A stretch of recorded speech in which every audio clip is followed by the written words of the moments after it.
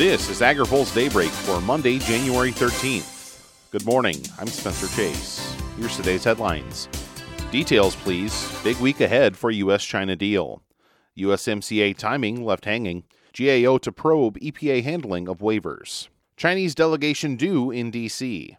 Chinese Vice Premier Liu He arrives in Washington today and is expected to take part in the signing of the Phase 1 trade pact at the White House on Wednesday. Of course, what really matters for U.S. agriculture is how quickly China will increase its purchasing of U.S. farm commodities and what products the Chinese buy. There are other questions, too. Will China lift tariffs or peel them back temporarily on certain commodities? Will China make substantial policy changes that repeal phytosanitary and safety restrictions on U.S. commodities? Details of the agreement remain under wraps. There's been a lot of talk, but nobody has actually said what's in the agreement, says Steve Mercer, a spokesman for the U.S. Wheat Associates. Keep in mind, if China would just commit to enacting the entire quota for wheat imports that it already agreed to nearly 2 decades ago, that would be very welcome, Mercer said. China has, at most, fulfilled only 25% of the 9.64 million metric ton wheat quota it agreed to when it joined the World Trade Organization. Farm advocates concerned about USDA rule. Some groups that have been pushing the Department of Agriculture for years to crack down on contracting practices in the poultry and livestock industry say a proposed rule issued by USDA appears to have a major loophole. The rule being published in the Federal Register today contains several criteria for determining whether packers are giving undue preference to some producers over others. One of the criteria is whether a packer is following what is a customary business practice. The National Sustainable Agriculture Coalition says unfair competition and undue preference has unfortunately become customary in the industry. That does not mean it should be endorsed. The National Farmers Union says the rule could strengthen the status quo, leaving farmers with little recourse when confronting unfair but typical treatment. Senate USMCA vote in limbo. House Democratic leaders this week will likely force another delay in final congressional passage of the U.S.-Mexico-Canada agreement. The House is expected to send articles of impeachment to the Senate this week. Once the articles formally reach the Senate, the resulting trial is supposed to supersede any other Senate business. The House leadership hasn't said what day the articles will be transmitted to the Senate, but the House floor agenda for this week includes a vote on a resolution to appoint House managers for the Senate impeachment trial. The articles would likely be transmitted sometime after that. The Senate was unlikely to vote on the USMCA implementing bill this week in any case. 6 committees still have to vote on the measure. 5 of those panels have scheduled votes starting Tuesday and running through Thursday morning. USTR pledges help for Southern produce. U.S. negotiators failed to get a provision into the USMCA to make it easier for U.S. fruit and vegetable growers to file anti-dumping claims against Mexican exporters, but U.S. Trade Representative Robert Lighthizer is now pledging to help in other ways. Responding to requests for help from Southern lawmakers, Lighthizer said his agency will be working immediately to identify and compile documentation on trade-distorting policies that show Mexican importers are coming in at below-market prices and harming U.S. farmers.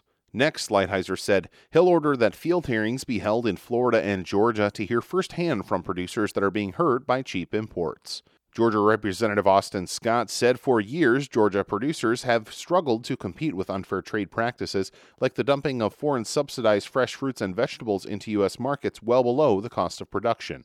The USTR said he might ask the International Trade Commission to begin officially monitoring imports from Mexico and consider trade cases. EU Trade Commissioner meeting with USTR.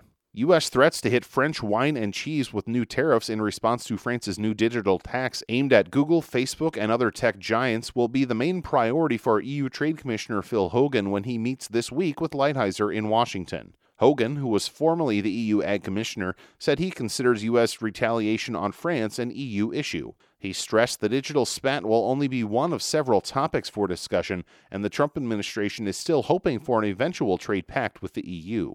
Those talks remain in limbo because Europe continues to refuse to address ag issues, but Hogan has plenty of experience in dealing with those frictions. GAO agrees to investigate waivers. The Government Accountability Office is going to look into how the EPA has been evaluating and approving requests from small refineries for waivers from annual ethanol usage requirements. A bipartisan group of House members led by Iowa freshman Democrat Abby Finkenauer had requested the investigation, and GAO notified lawmakers in a letter on Friday that the investigation would be carried out. Finkenauer chairs the House Small Business Subcommittee on Rural Development and Agriculture. EPA set to okay pest protection for bees. A new pesticide targeting a significant honeybee pest is close to getting into the hands of beekeepers. EPA is proposing to register a Bt-based product designed to kill greater wax moth larvae that destroy honeycombs by eating wax, pollen, and larval honeybees. EPA said it expects minimal to no exposure to honeybees and other non-target organisms because of the method and timing of application. Beekeepers would make a one-time treatment directly to an empty honeycomb frame before winter storage. Bt is the same bacterium-based toxin engineered into corn, cotton, and other crops. Comments are due on the proposal by January 24th. Here's today's He Said It. Even though you can get close to solving an issue in Washington, D.C., it always comes back to haunt you. That's Colin Woodall, CEO of the National Cattlemen's Beef Association, referring to a new lawsuit that challenges the Trump administration's actions to replace the Obama-era waters of the U.S. rule. Listen to Woodall's full open mic interview on agripulse.com. Well, that's Daybreak for this Monday, January 13th, brought to you by Watkinson Miller and Dairy Management Incorporated. For the latest news out of Washington, D.C., visit agripulse.com. For AgriPulse Daybreak, I'm Spencer Chase.